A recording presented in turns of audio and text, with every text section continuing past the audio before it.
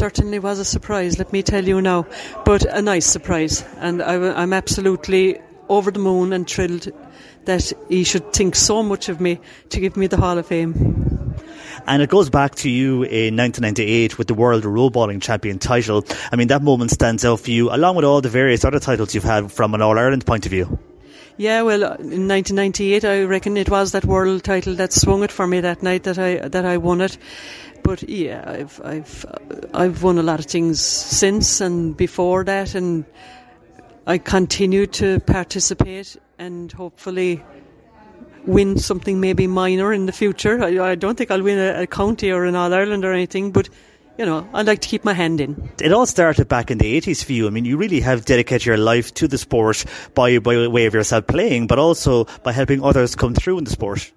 Yeah, well, you see, my policy was that I have got so much out of road bowling that I should give something back. So that's why I've been in the administrative side of things for the last 20, I'm Secretary to South West for the last 30 years, you know, so I wanted to give something back, and I like to see youth progressing in our sport, and we are coming along, especially with the women in recent times, and it's fantastic.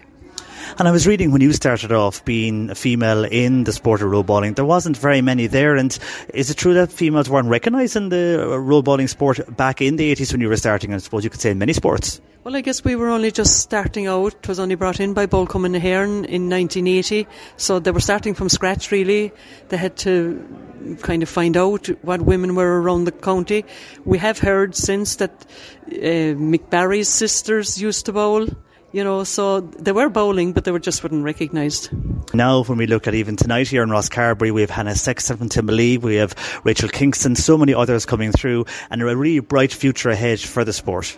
We have good talent coming on, and there's more coming after Hannah and Rachel, only to nurture them along and keep encouraging them.